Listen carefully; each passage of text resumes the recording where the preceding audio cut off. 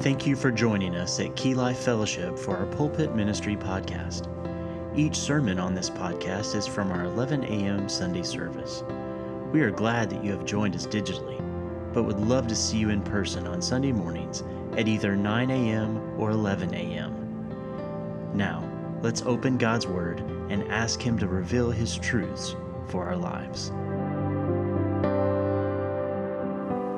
Turn your eyes and your pages to 2 Timothy chapter 4. 2 Timothy chapter 4, verses 1 through 5 is what we are going to be looking at today as we look at one of Paul's pastoral epistles. And we're going to look at that for a specific reason. But before we get into today's message, I want to remind you that we are in a series entitled Christ Church, the Dearest Place on Earth. And man, what a privilege it is to be a part of His church. What a privilege it is for me personally to be your pastor and to be able to, week after week, share lessons from the Word of God that you would grow in your faith, that you would grow not just minimally, but that you would grow to maturity in your faith. And it's amazing to get to sit back and to watch each of you as you have grown up. Many of you I have seen since birth in Christ. I have witnessed your new birth. I personally got to baptize you and to watch you continue to learn and to grow and to be used by God and to see the Spirit develop the gifts that He has given in you thrills my soul. And I love the church. And I love the fact that we get to worship Him together in this assembly. We have been looking at this, the dearest place on earth, and we've talked about how it is just a small piece of heaven on earth. We get to do what we're going to do for all eternity with our brothers and sisters in Christ. We get to focus on Christ. We get to sing praise and adoration to Christ. And so it is an honor to be able to meet with you each week under the headship of Christ. But we've looked at this in this series so far, the basic attributes of Christ's church, and we saw what are the characteristics of the true church. We looked at that in depth for 2 weeks. We saw the biblical assignment of Christ's church, make disciples. I'm so thankful that we have a church and leadership in our church who is constantly concerned with making disciples, a staff that works tirelessly to make sure that we give each opportunity to every person who seeks to grow in Christ and learn the Word of God. Because that is our biblical assignment from Christ Himself, to make disciples, baptizing them in the name of the Father, the Son, and the Holy Spirit, and then teaching them everything that Christ taught His apostles. And so then we saw the beneficial accountability of the church, where we spur one another along in faith and good deeds, and where we encourage one another to be all that God has called us to be and all that Christ has saved us to be. And what an amazing thing it is to know that you love me enough to hold me accountable, and that I love you enough to hold you accountable, and that Christ loves us all enough to put us into that environment where we can do the same for one another as He does for us. And then we saw the brutal adversary of the church, the enemy, Satan, how he's roaming the earth like a roaring lion, seeking whom he may devour. He is even to this moment doing just that, seeking the weak ones that he can pull down, because a lion always goes after the weakest one in the herd. So I would encourage you, don't be the weak one in the herd. Grow up in your faith and your knowledge of the Lord Jesus Christ so that you're not pulled down by that deceptive enemy, that brutal adversary of the church. And then last week we saw the blessed authority in the church. And last week we just plainly talked about Christ and His supremacy and His preeminency and just how marvelous He truly is and how He is the head over His church, His bride. We're thankful for Christ. And today we are going to be talking about the blatant assault on Christ's church. The entire context of the letter that we will be looking at this morning in 2 Timothy chapter 4, the entire context of this epistle is instructions for this young pastor. Paul is giving him important advice and instructions that every church leader and pastor should and ought to know. And part of this, in these epistles, both in 1 Timothy and 2 Timothy, part of the instruction that Paul is going to give Timothy, he also gives the same instructions to Titus in that pastoral epistle, is concerning false teachers and false teaching. As we look at the blatant assault on Christ's church, I want you to understand that that blatant assault comes from false teachers who bring false teaching. And so if Paul had to tell Timothy and Titus both and to warn them about false teaching and how to take care of the sheep under their leadership, it's important that we look at the same thing. It would do us to be reminded of that this morning. It would do us great good, especially in our day, as it seems that there is another false teaching and false doctrine that comes along with every sunrise. Every new day, it seems that someone comes up with something outside of the Scriptures to try to teach, all in the name of Christ and His church. And this assault is nothing new. It's the same blatant assault that went on in the garden against Adam and his wife Eve. We know that Satan there attacked the Word of God, causing man to doubt the truth of the Word of God and to sin and rest in the Word of God, and they did what their fleshly desires were, sending us all into what we know as the original sin, total depravity. It's nothing new. As we see in the New Testament, Paul waging war against the Judaizers of his day. And then we see John, and he fought against the Gnostics of his day. It's John who speaks of light and darkness, because the Gnostics of his day said that they had gained greater light, and John was letting them know there is but one light, and that light is Christ. And if you were in Christ, you were in the light. If you were not in Christ, you were in darkness. And you can't be in darkness and light all at the same time. So we see that John fought the false teachings of his day.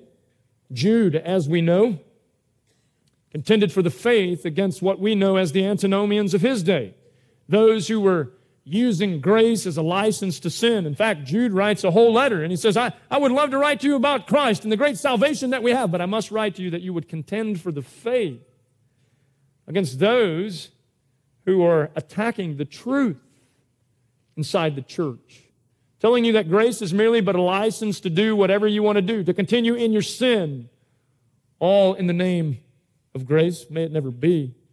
Then historically, we move to the Reformers, and they battled the assault against truth that came from the Roman Catholics. In fact, Martin Luther stood there at the door of the Wittenberg Chapel, nailing his thesis to the door in 1517, October 31st, saying enough is enough. And he took a stand for salvation by faith alone in Christ alone, sparking what we know as the Protestant Reformation. There were many others. The John Calvins, the John Knoxes, the John Husses, the William Tyndalls, the John Wycliffes. Many people throughout history who lived and died defending biblical truth, sound doctrine. Spurgeon in his own day had his downgrade controversy where the teaching of the day was turning to liberalism in his mind, going against the Scriptures, going against the infallibility and the inerrancy of Scripture, turning to entertainment and worldly tactics to try to reach people. Spurgeon saw this coming, and it disheartened him. In fact, truth be told, led to his depression and eventually led to his death because it was such a discouraging thing. So there's always been a blatant assault on Christ's church, and that assault comes in the form of attacking sound biblical preaching and teaching. It's no different in our day. And Paul's going to give us some insight here as we read this together, 2 Timothy chapter 4, verse 1. He's going to give us insight into the reality of this fact, and he's going to tell us how to deal with it. And so we read this in verse 1, in the presence of God and of Christ Jesus, who will judge the living and the dead, and in view of His appearing and His kingdom. What is he saying? He's saying, in the authority of Jesus Christ, I'm about to give you a charge. Listen to what I'm telling you, Timothy. Now let's think back 2,000 years ago. He is telling Timothy this as he writes to him, Timothy, the pastor at Ephesus, who Paul left there to pastor this church. He's writing to him 2,000 years ago saying, there are going to be false teachers who creep in amongst you. Pay attention to this, Timothy. Jesus as my witness, he says. He says, I give you this charge. Preach the word. Be prepared in season and out of season. He says when it's popular, when it's not popular, when it's accepted, when it's not accepted. When it costs you nothing and when it costs you everything. Preach the word. Be prepared in season and out of season. Correct. Rebuke. and encourage with great patience and careful instruction. He tells him why. For the time will come when men will not put up with sound doctrine.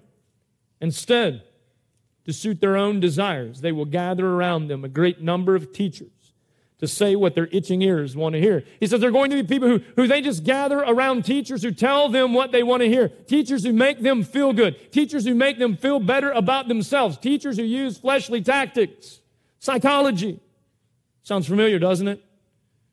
He goes on to say they will turn their ears away from the truth and turn aside to myths. They would rather hear made-up myths, stories, than to hear the truth from the Scriptures. He says, but you keep your head in all situations. Be diligent. Be stubborn. Be hard-headed. Be convinced. He says, you keep your head in all situations. Endure hardship. Be willing to suffer.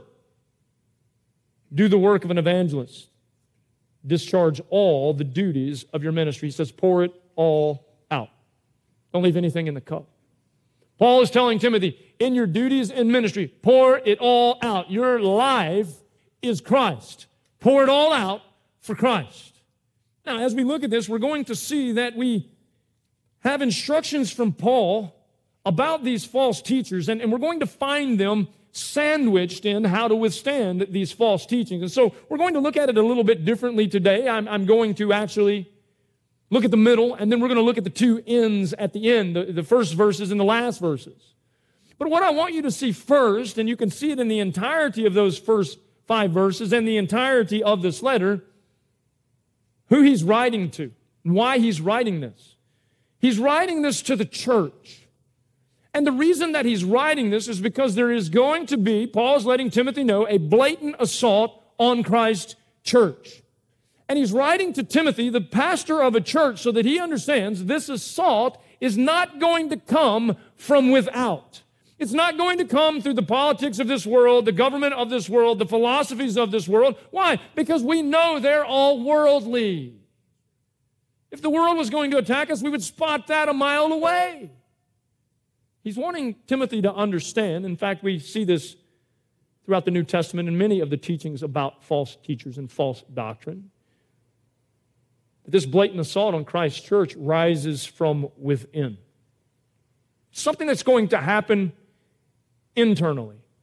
In fact, we can go to Jude's letter. Jude says this in Jude chapter 1, verse 4. He says, for certain men whose condemnation was written about long ago have secretly slipped in. Some of your translations say crept in among you. They are sneaking in the church. They are godless men who changed the grace of our God into a license for immorality and denied Jesus Christ, our only sovereign Lord. I want you to know this today, that these attacks rise from within. They are deceptive in their nature. They're deceptive because they are teachers who are really wolves in sheep's clothing. In fact, Matthew chapter 7, the Lord Jesus addressed this, causing us to look at it and say we must be aware of these things. But Jesus said this in Matthew chapter 7. He said, watch out for false prophets. They come to you in sheep's clothing. They don't come to you looking like the world. They come to you looking like sheep. He says they come in sheep's clothing, but inwardly they are ferocious wolves. Pay attention to that, church. There are wolves who are blatantly assaulting the church even now. Many of them standing in pulpits in this country and around the world right now. He says, by their fruit you will recognize them. What is he saying? He's saying that their life is not going to match who they say that they are. That their life is not an open book. It's not transparent. It's not righteousness lived out in front of other people. That they're double-minded and they live a double life. He says, do people pick grapes from thorn bushes or figs from thistles? Likewise, every good tree bears good fruit. What does a good tree bear? Good fruit. But a bad tree bears bad fruit. Jesus keeps it simple so we can understand it. A good tree cannot bear bad fruit, and a bad tree cannot bear good fruit. Every tree that does not bear good fruit is cut down and thrown into the fire. Thus, by their fruit, you will recognize them. He wanted his followers to recognize false prophets and false teachers. He said, by their fruit, you'll recognize them. There'll be people who claim one thing, but they live another. He goes on. And he says, not everyone who says to me, Lord, Lord, will enter the kingdom of heaven, but only he who does the will of my Father who is in heaven. He said, don't believe everybody just because they have a claim. Examine their life. Discern their life. Are they really living these things out? Are they who they say that they are? Many will say to me on that day, Lord, Lord, did not we prophesy in your name, and in your name drive out demons and perform many miracles? Then I will tell them plainly, I never knew you. Away from me, you evildoers. They fell into the trap of false teaching and false teachers, thinking that they were something, doing all of these miracles and driving out demons, and the Lord's going to tell them that counts for nothing. It counts for nothing. It's all false. It was all a show because your life did not bear witness to the change that Christ brings. You're a false prophet. These are wolves in disguise. They subtly creep in, as Jude said, often unnoticed. They're the ones who start their own little Bible studies on the side without talking about to any leadership in the church about it, because they don't want the leadership in the church to know about it, because usually they're trying to teach things that they know the leadership won't agree with. So they start their own little cells here and their own little cells there. They do this because they're trying to deceive others. We must use spiritual discernment in recognizing them. Let me tell you something, church. Don't feel bad about the discernment that the Holy Spirit gives you. If the Holy Spirit gives you discernment to know that something isn't right, you know what? Something isn't right. And there's that person who comes to you and they're teaching false doctrine. Something isn't right. They're not squaring up with Scripture, or their life is not squaring up with the claims that they make. Pay attention. Mark those people. Do some more investigating. Discern the situation, or you could fall prey to it.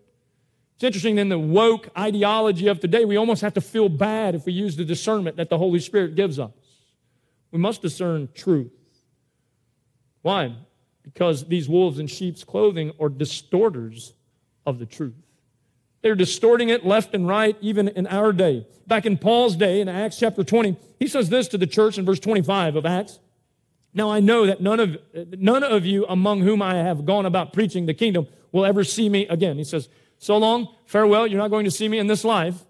I have said what I have to say. Watch this. Therefore I declare to you today that I am innocent of the blood of all men, for I have not hesitated to proclaim you the whole will of God. He says, I have preached to you the full counsel of the will and the word of God. I have nothing to hang my head about. I have left nothing out. And he warns them, watch this, as he's leaving. Keep watch over yourselves and all the flock of which the Holy Spirit has made you overseers. He's obviously talking about pastors and overseers in the church. He says, be shepherds of the church of God, which he bought with his own blood. He warns them, I know that after I leave, savage wolves will come in among you and will not spare the flock. While Paul was there, he was confident in this, that he was defending and contending for the faith. He says, but I know this, that when I leave, there are going to be those who come in and they're ravenous wolves, and they're going to seek to devour the flock. Church, it's important that we understand that there are always those people creeping in, ravenous wolves disguised as sheep, trying to discourage and destroy the flock of God. He says, even from your own number, verse 30, men will arise and distort the truth in order to draw away disciples after them. In their own pride, they're going to pull disciples away from Christ to follow their false teaching. He says, so be on your guard. Don't feel bad, church, when you're on your guard. Especially when you see warnings in Scriptures that there are wolves creeping in unaware. Be on guard. Use discernment. Call a wolf a wolf. Don't play around with him. Remember that for years I never stopped warning each of you night and day with tears. Paul said, I warned you with tears. I pled with you. Use discernment when these come in distorting the truth. Not only do they distort the truth and disguise themselves as sheep among the wolves, as sheep among the sheep when they're really wolves, they're workers of deceit. They speak lies because they belong to the father of lies, and that is his native tongue, as Scripture tells us. But they work deceit. 2 Corinthians chapter 11, Paul addresses this. He says in verse 13, for such men are false apostles, deceitful workmen, masquerading as apostles of Christ. He's saying they're no apostles at all. And no wonder, for Satan himself masquerades as an angel of light. Saying they're doing what their master does. It is not surprising then if his servants masquerade as servants of righteousness. Their end will be what their actions deserve. These people are workers of deceit, deceiving those who are in the church to follow after things that are not true. And they creep in, and here's how they do it oftentimes. Church, please listen to me. They creep in, and they're nice. They're maybe even charismatic in their personality. What they do is they befriend you, and they make you think that they're godly in all of their ways, when really it's just outward clothing. But inwardly, they're wolves. They're the ones who say, hey, would you like to have lunch after the service? And then after the service, when you go to eat lunch with them, all they do is try to say that the truth that was preached from the pulpit is not really truth, that they have been enlightened to deeper truth. Let me show you what it really means. They become gurus in their own minds of others. Before you know it, those deceptive wolves in sheep's clothing begin to cause division in the church. Not only are they deceptive, they're divisive, attempting to divide the church. What's so wrong with that? Well, Christ prayed for our unity. Everything is wrong with that. He wants us one heart and one mind. And how can we be one heart and one mind? We are all settled on what this book and this book alone teaches. These people come along. They attempt to divide Christ's church. Romans chapter 16, Paul speaks of this. Verse 17, he says, I urge you, brothers, to watch out for those who cause divisions and put obstacles in your way that are contrary to the teaching you have learned. What is the teaching that they have learned? The teachings of Christ, the teaching of the Scriptures. Keep away from them. Don't feel bad. He says, distance yourself from them. Keep away from them. For such people are not serving our Lord Christ, but their own appetites. By smooth talk and flattery, they deceive the minds of naive people. They don't deceive the minds of a mature Christian.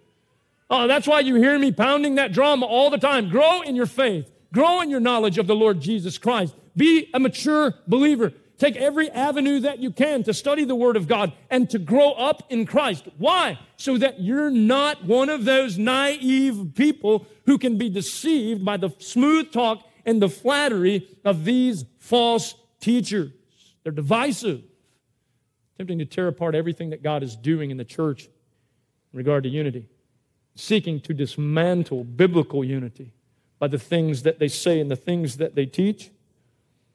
Paul tells Titus, that pastor there in that pastoral epistle, he says to Titus, he says, warn a divisive person once, and then warn him a second time.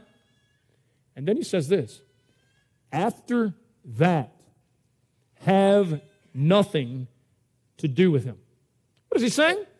Exactly what he said. Warn them once. When that person is being divisive, he's trying to cause discord in the church, warn him. You as sheep, warn that person, the one who took you to lunch, that false teacher trying to creep in. Say, hey, wait a second, you're wrong in what you say, because the Scriptures say this very clearly. And you need to stop being divisive for the sake of being divisive. Here's what's going to happen. If that person is a believer, they're going to say, you're right, I'm so sorry. I would never want to cause division in the body of Christ, because Christ prayed for the opposite.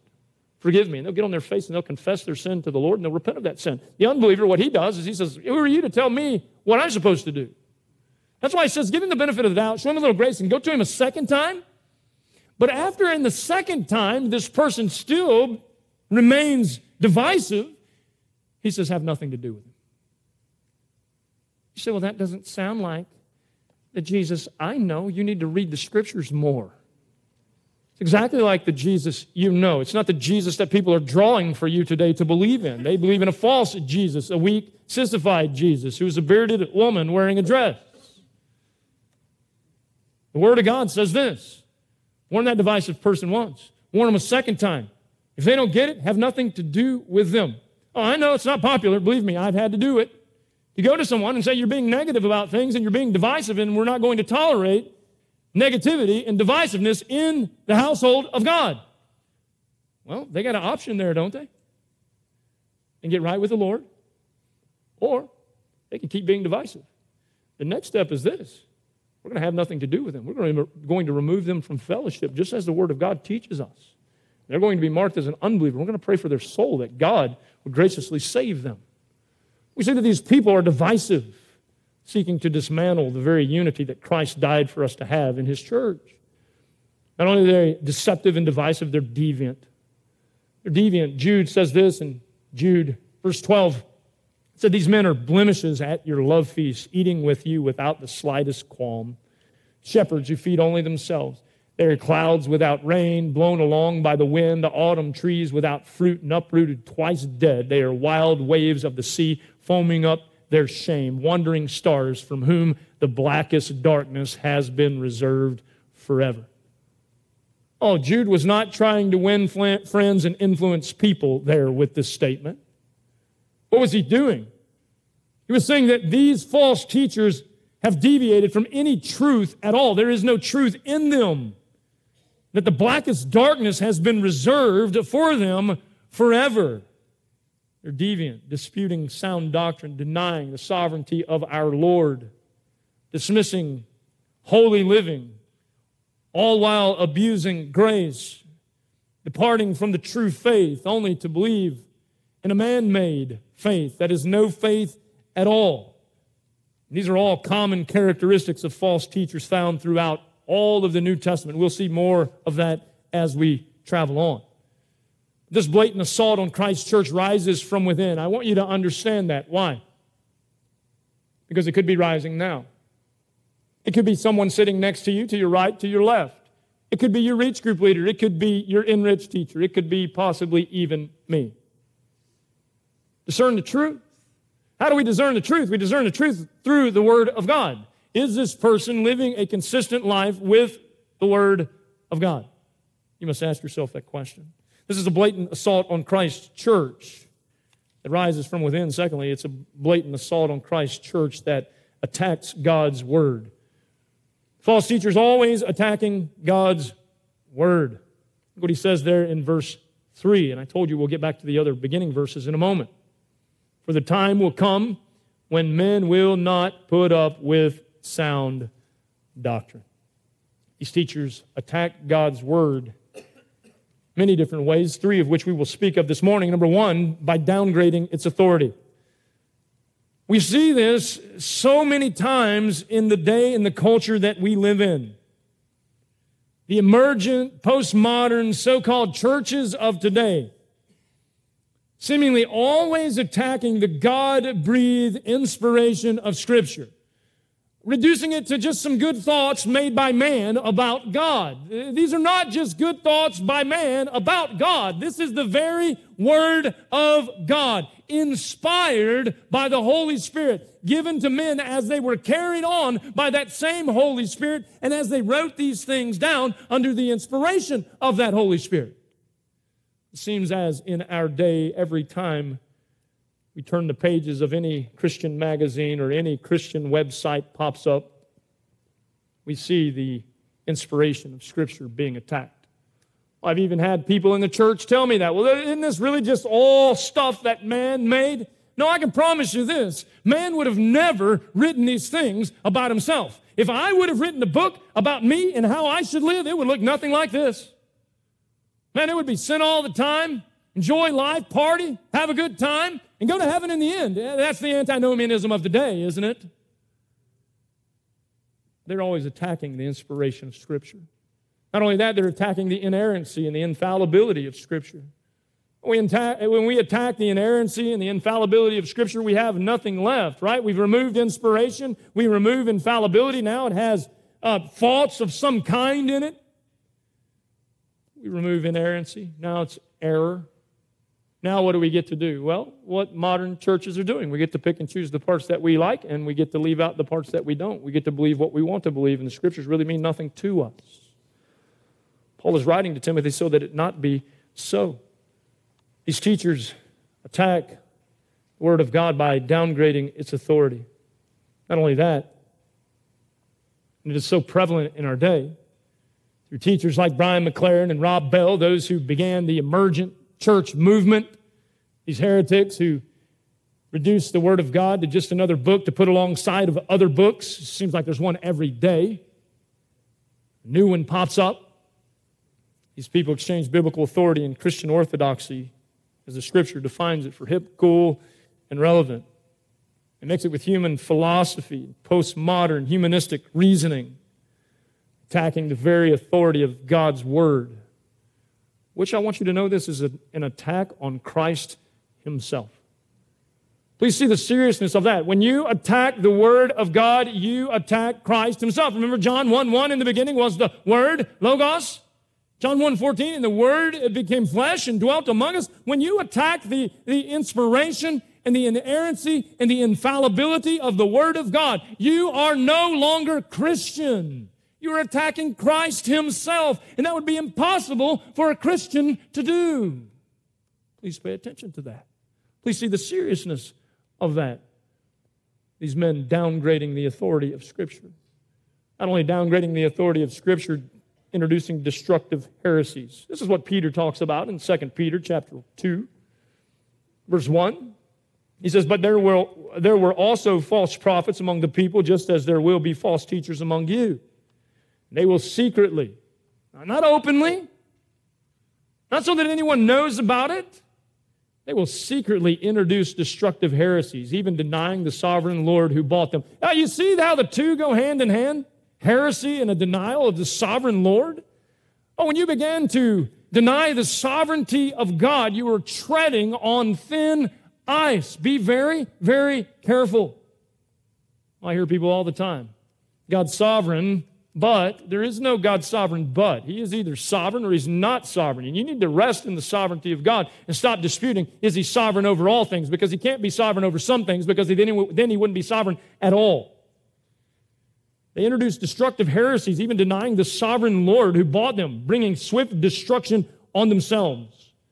Many will follow their shameful ways and will bring the way of truth into disrepute.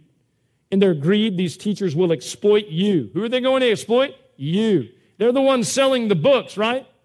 They're the ones selling all the books about what you've missed, about the hidden Bible books that you didn't know about that they found somewhere. There aren't any. There's 66 books. They're all canonized by the hand of God. We have them. Stop looking for anything else. Extra biblical revelation is not biblical. It's written. It's closed. He says these teachers will exploit you with stories they've made up. Oh, man. Isn't it interesting, all these books that you read about people going to heaven, and now they're all recanting, saying, okay, I never really went to heaven. I just wanted to sell a book. Don't be ignorant.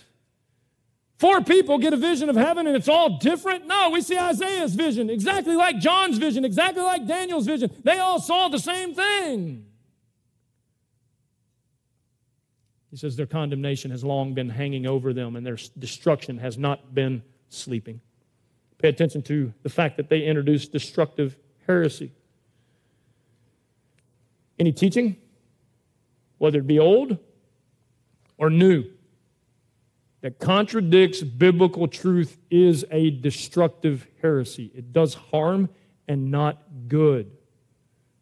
Everybody's looking for something new and hip and relevant. Stop. Stick to the manuscript that we have been given by the hand of God. Everything there is what you need for life and godliness. Walk in it. Study it. Live it. Any teaching that contradicts it, mark it as heresy, and don't be afraid to call heresy heresy. Don't be afraid, like many, to call a heretic a heretic. If they depart from the true faith, that is what they are, and they are leading others to do it. These teachings and these teachers, Paul says, are destructive. They're destructive. It must be identified. Look at 2 Timothy chapter 2. He says in verse 16, avoid godless chatter, because those who indulge in it will become more and more ungodly. Their teaching will spread like gangrene.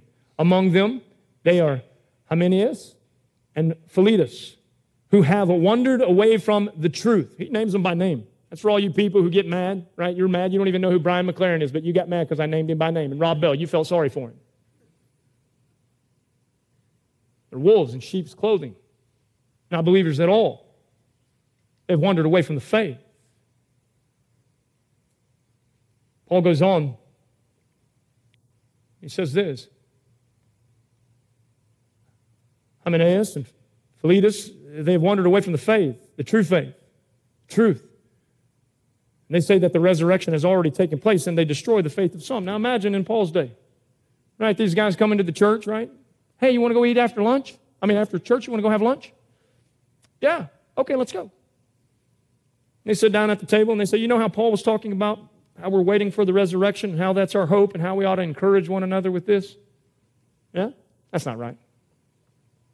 It's already happened. Let me tell you why it's already happened. You see how these people creep in? They begin to tell stories that have no biblical truth at all. They begin to confuse people. Can you imagine being in the early church when those false teachers were there teaching those things? Well, if there's not a resurrection that we're waiting for, what in the world are we doing now? And how in the world are we going to encourage each other with the hope of a future resurrection?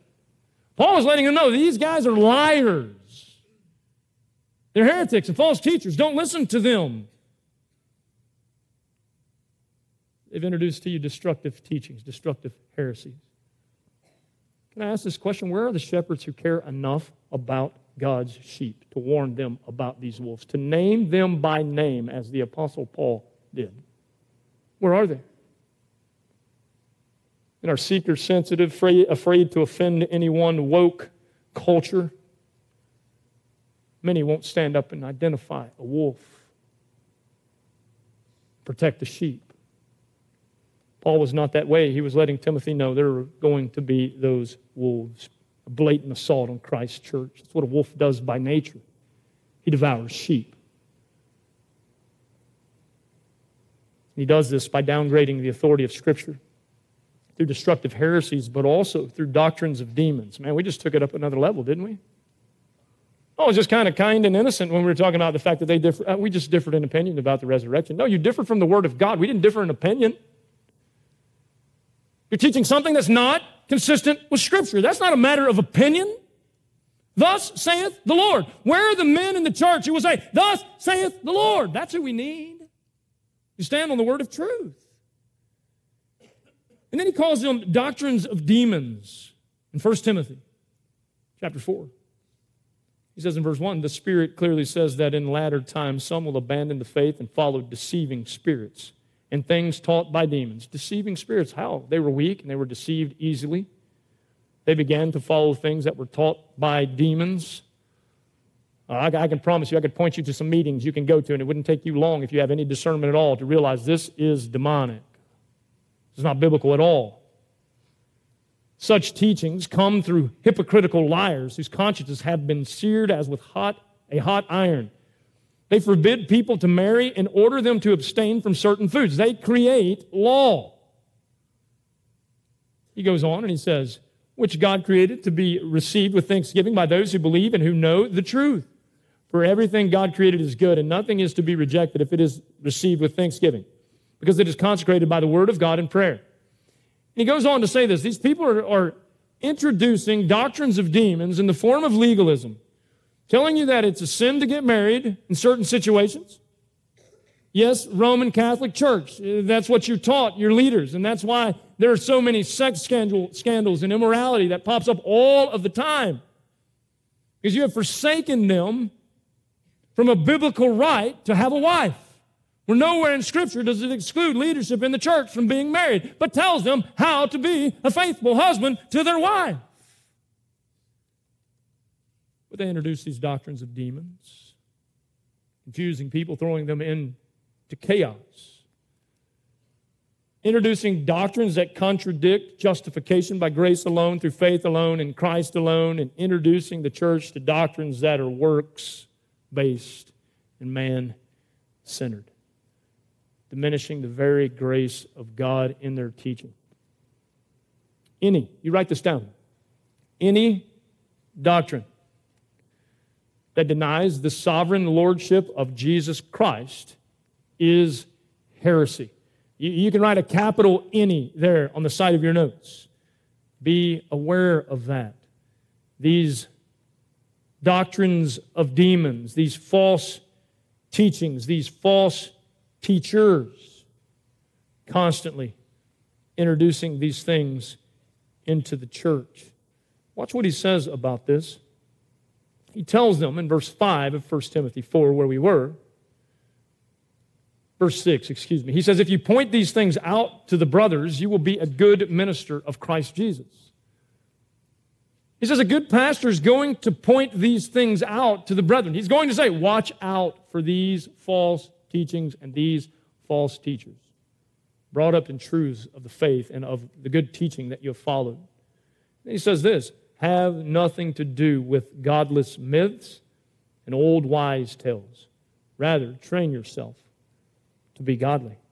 We have to be warned of the doctrines of demons that lead those in the church astray. It's an attack that's going on even now.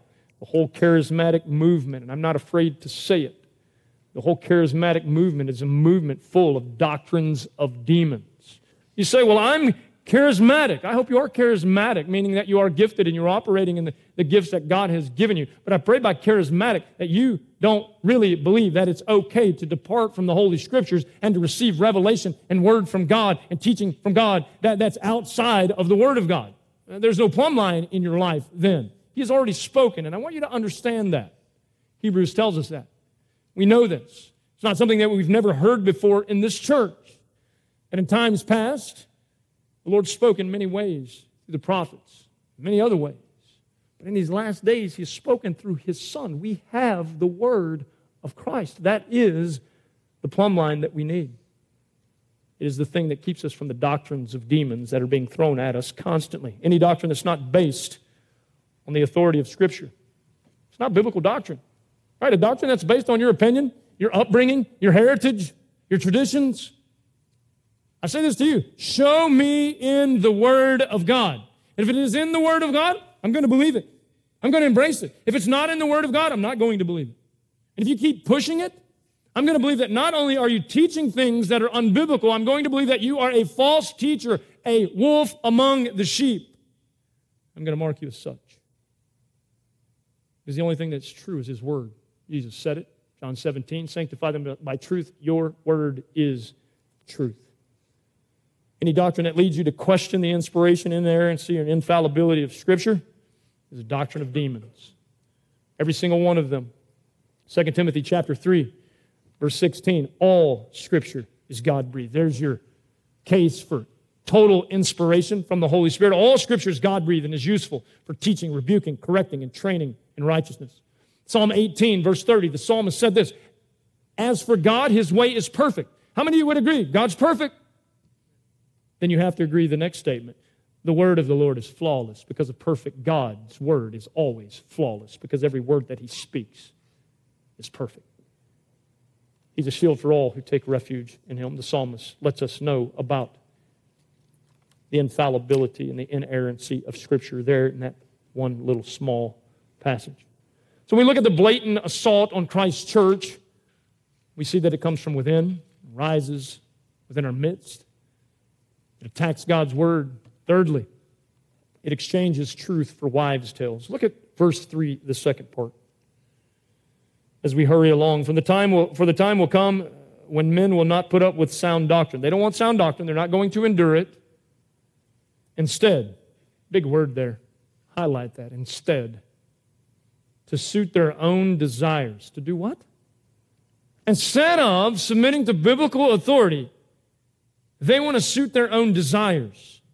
They will gather around them a great number of teachers. And you can gather a great number of them. Don't you know they come a dime a dozen? A great number of teachers to say what their itching ears want to hear. Tell us what we want to hear. And they will turn their ears away from the truth and turn aside to myths. We don't care if it's true. Tell us how good we really are. We're tired of some preacher standing up there saying that we're totally depraved and in need of Christ. Will you please tell us something good about us? And so that preacher gets up there and he lies to them. And he tells them, you're good. Everything's going to be okay. You're an overcomer. Not without Christ, you're not. You haven't overcome a thing. Everything's going to be all right. No, it's not. You're going to spend eternity separated from the goodness of a holy God in hell under His wrath for all eternity. That's what you're going to do. We don't like those things. We would rather believe myths. And so what these preachers are going to do, they're going to give them the myths that they desire to make them feel better about themselves, Church, listen to me, every individual in this room, you have nothing good to feel about yourself. You are despicable. You are wretched. You are a sinner. I am all of those things times 1,000. And apart from the grace of God in Jesus Christ, none of us have any hope. But these false teachers, well, they're going to give them myths, wives' tales. They're going to tell them that they're okay. Tell them what they want to hear. These teachers assault the church by teaching these fallacies, diminishing the truth of God's word. Why don't they do that? Diminishing God's word at every turn. At best, they reduce the word of God from the main course to a side dish of a very small portion that the people get to decide they want. It shouldn't be so. They deny the importance of sound doctrine. Oh, you see these people all the time. I just don't want to get all caught up in doctrine. Why? You don't like the truth? Don't you know the truth will set you free? That's what Christ said. Where would we be without the truth? You would rather believe lies and myths and made-up stories. These teachers assault the church and the truth that the church is built upon by diminishing God's word, by drawing the weak, those weak people who just want to hear something that appeases their flesh. This blatant assault is geared toward the weak. In fact, it's even geared toward the unbeliever. The whole seeker-sensitive movement that's going on in the church is geared toward the weak and the unbelieving. Should not be so. The church is a place where we encourage the saint to grow up in Christ, not to remain an infant tossed to and fro, like Ephesians chapter 4, verse 14 talks about. It talks about those infants tossed back and forth by the waves and blown here and there by every wind of teaching and by the cunning and craftiness of men and their deceitful scheming. He's talking about those infants who they don't know what they believe from day to day to day to day. Oh, that false teacher sniffs that out. Oh, he or she is in our midst now, and he or she is looking for you, Mr. or Mrs. tossed to and fro by every wind of doctrine. Why? Because they want to use you in their evil plot to cause division in the church, to destroy what God's doing here in this body. This is why, Christians, listen to me, this is why I stand here week after endless week, encouraging you to be grounded in biblical truth so that you're not drawn away. You're not pulled down by your own weakness or your spiritual immaturity. I encourage you, get in a Bible study, fellowship with other believers, grow in faith. Why do I do this? I don't get bonus points for that. I'm mandated by Scripture to do that. Why? So that you're not weak, tossed to and fro, so that you're grounded in the Word of God, you're grounded in sound doctrine, you're grounded in the truth, so that when the enemy does come, you discern that this is not right. This is a wolf. He's only posing as a sheep. These teachers assaulting the church by diminishing God's word and drawing the weak, delighting in the flesh. They delight in the flesh and they appeal to man's fleshly desires by delighting in the flesh. Instead of making God's will and God's word of utmost importance, these false teachers make our flesh and our feelings of utmost importance. That's why they use entertainment and excitement, right? There are churches now, they're jumping motorcycle ramps to keep the people's attention. The Word of God won't keep your attention, Christian. You have a problem. You say, well, what do you mean? I have a short attention span. Really? You sat down last Sunday and watched the NFL for 3 hours. Tell me about your attention span.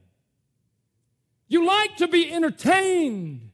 And these false teachers know that in your flesh, you like to be entertained. So what do? They entertain you. They excite you. They prey on your emotions and your feelings. They give you the cravings and the appetites of your flesh, and they wrap it up, and they call it church. And this is backward. This is backward. This is not biblical. If you're a preacher and you're in this room, listen to what I'm going to tell you now. We need more preaching and less production. We need more doctrine and less Doctrines of demons and less drama in the church. Oh, we see it over and over, don't we? Oh, we'll go to church to listen to the drama team for 30 minutes. But man, give us a sermon of 10. Or even better, 5. And preacher, don't dare go an hour, because if you go an hour, we miss lunch. I'll risk an hour so that your soul will be saved and you'll miss lunch, but you won't miss heaven. How about that? We need more preachers, less productions, more doctrine, and less drama. I say this to all of us. Turn off the catchy video clips. Turn on the lights. Stop the smoke machine, for crying out loud. Stop the smoke machine.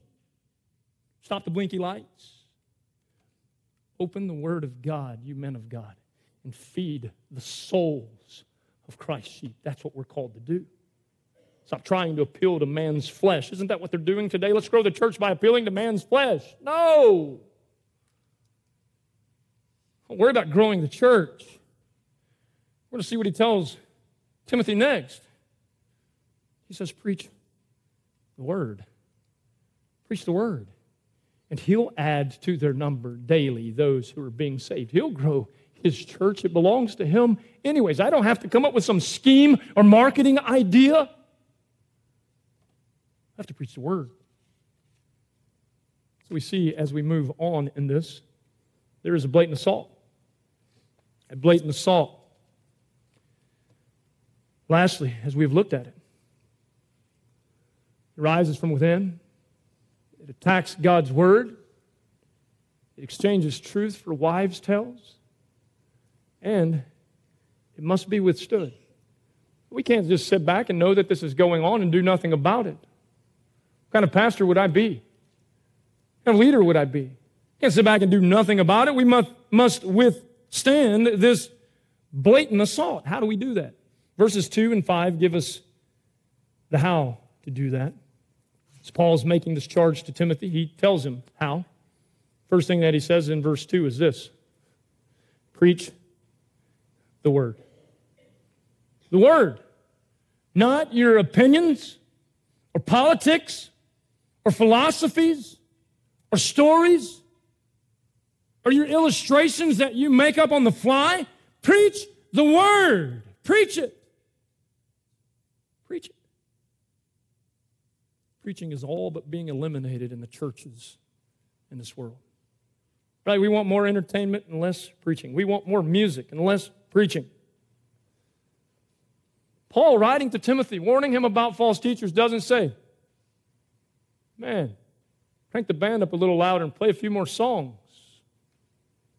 No, he says, if you want to combat the blatant assault on truth in the church, keep preaching the Word.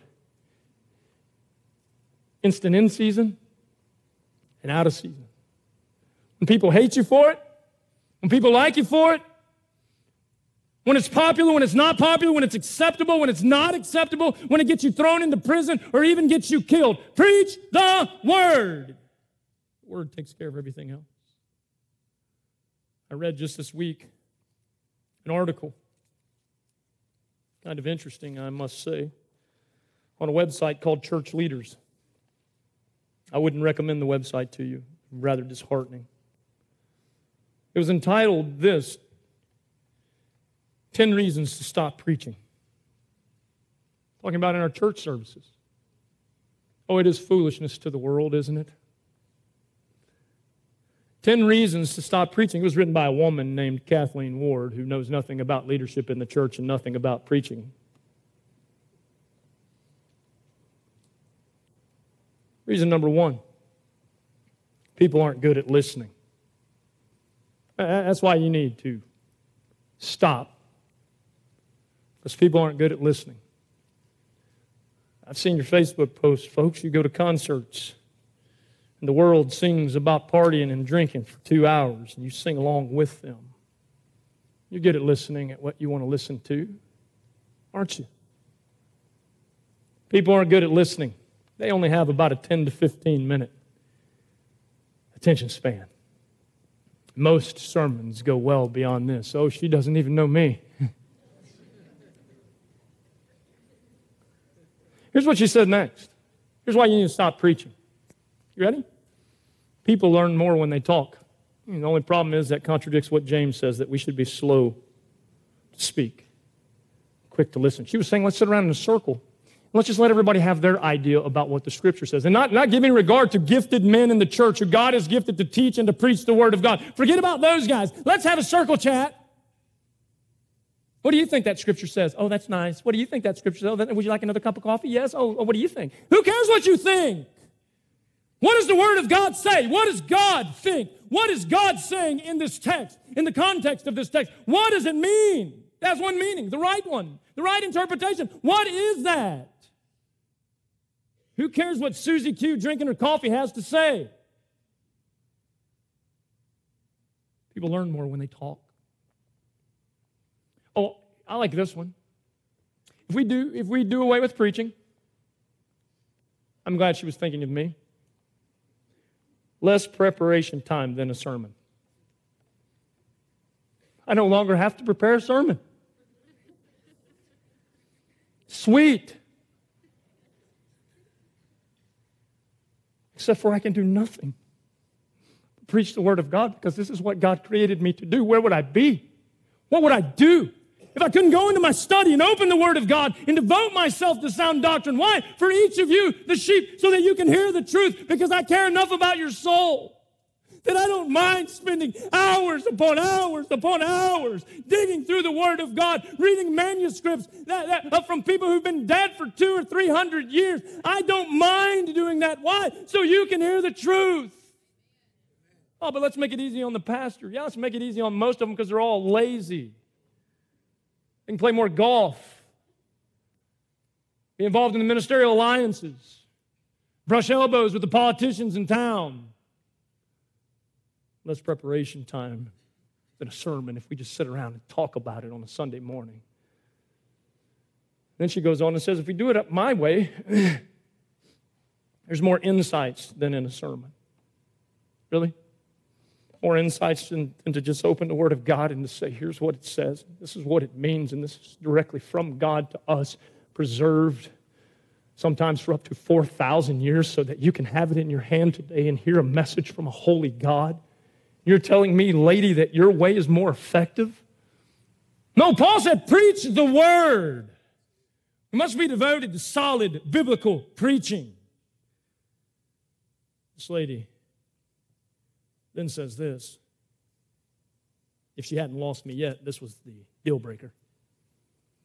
She said, there's more authority in the chats in a circle than in a sermon.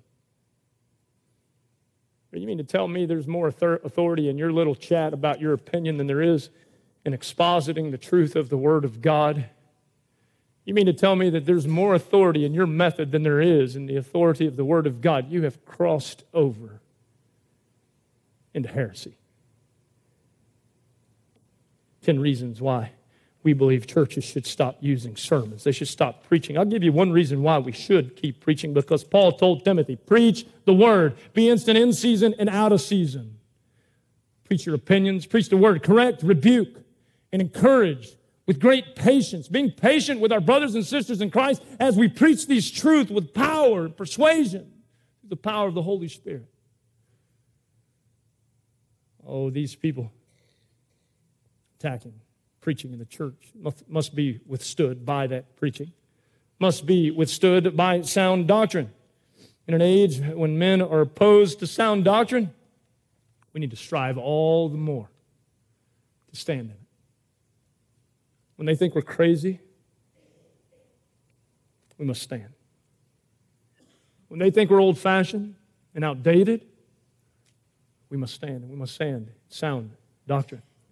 Titus chapter 2, verse 1, Paul says you must. You must. It's imperative. Titus, you must teach what is in accord with sound doctrine. It's a mandate to the pastors. Oh, I know it's not entertaining. Albeit I will assure you it is not fun. Why are we not consulting the Word of God about how we should handle the blatant assault on Christ's church? The Word of God says that in the face of this blatant assault, keep preaching the Word. Solid preaching, sound doctrine. Look, he doesn't leave anything out. The next thing, straightforward gospel presentation. Watch what he says here.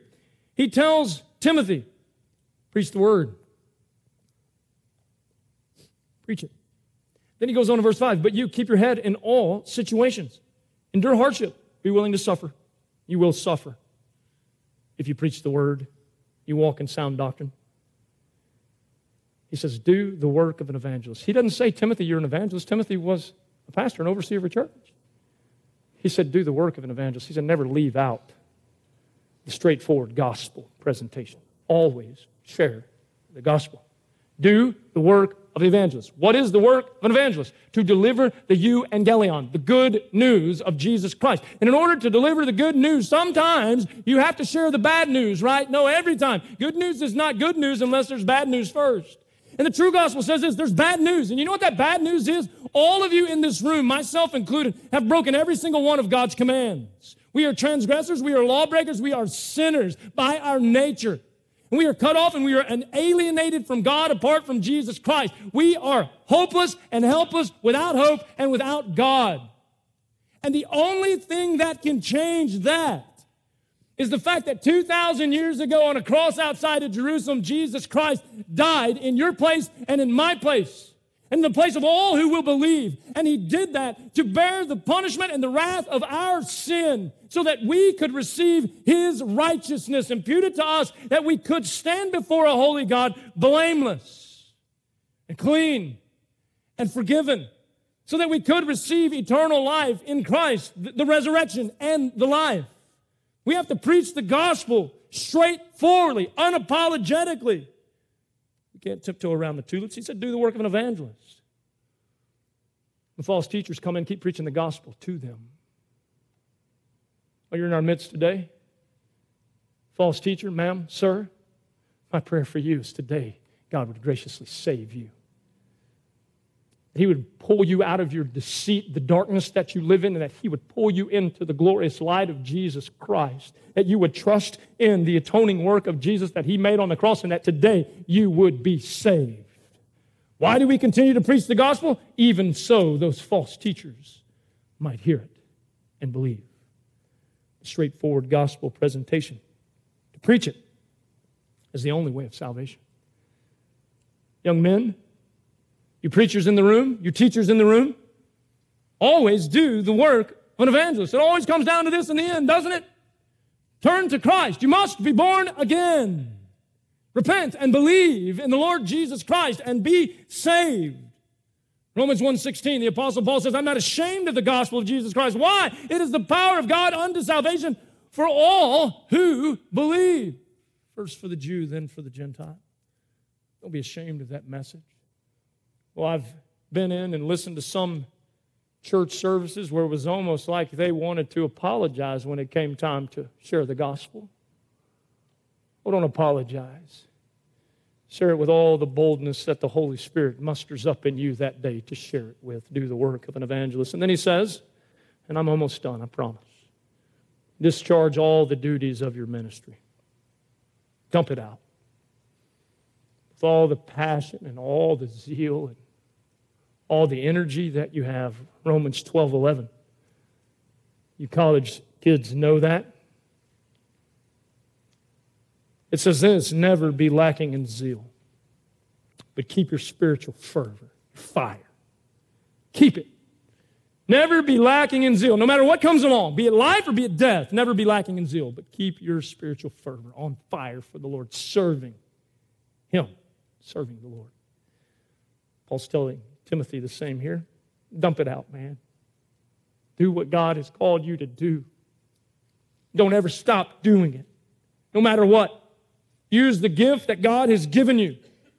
Paul makes very clear to Timothy that he has recognized that gift in Timothy since he was a child. He says, keep pouring that gift out, ministering to others, steadfast ministry. Don't neglect a single day of your calling because it may be your last. We can learn a lot from great men like Jonathan Edwards. Jonathan Edwards understood the value of short time in this life. In fact, if you studied anything about his life, you know about Jonathan Edwards' resolves, his resolutions that he wrote down. He resolved to not waste one single moment on anything that didn't matter. That's the heart of a man of God. That's how we fight against the blatant assault on the church.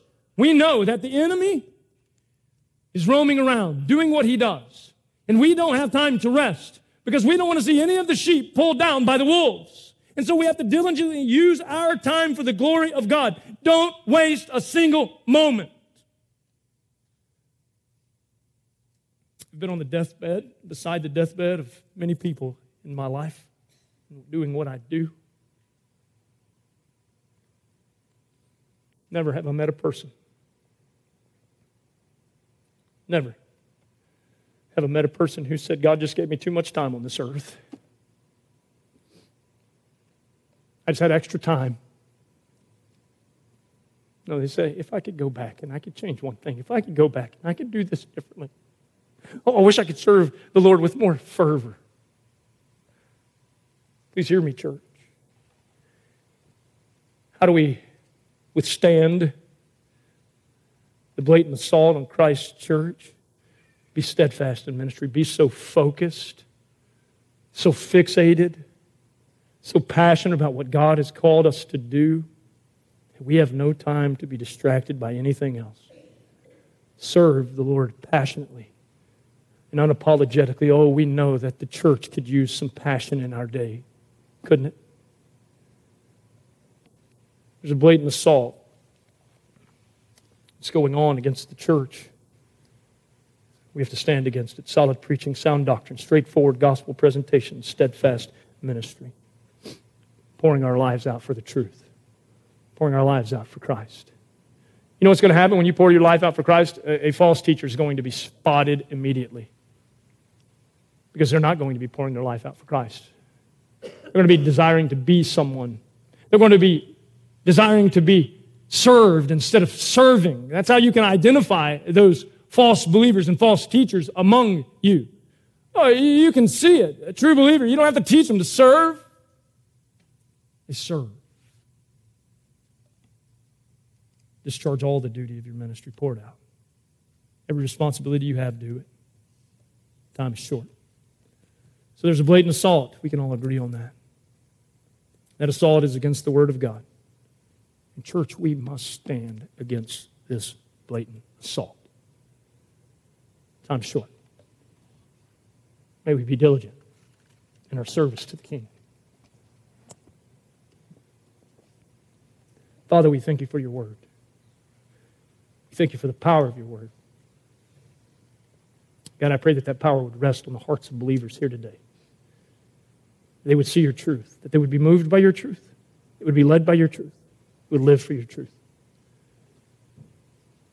God, I pray for this church, that we be ever discerning and that we stay true to Scripture in all that we do and all that we say. Lord, I pray for the one who's here today who does not know Christ. I ask you, Lord, I beg of you, please graciously save them today. Save them from the wrath that is to come. Save them from their sin. Cleanse them and wash them and forgive them as they cry out to Jesus as their only hope. And we pray and we ask these things in the mighty name of Christ. Amen. Thank you for listening to the Key Life Fellowship Pulpit Ministry podcast. If you would like to talk with one of our pastors, please email us at info@keylifefellowship.org or call us at 281-689-1604. You can also visit our website at www.keylifefellowship.com. We hope and pray you have a blessed week, and remember, you are light in the darkness.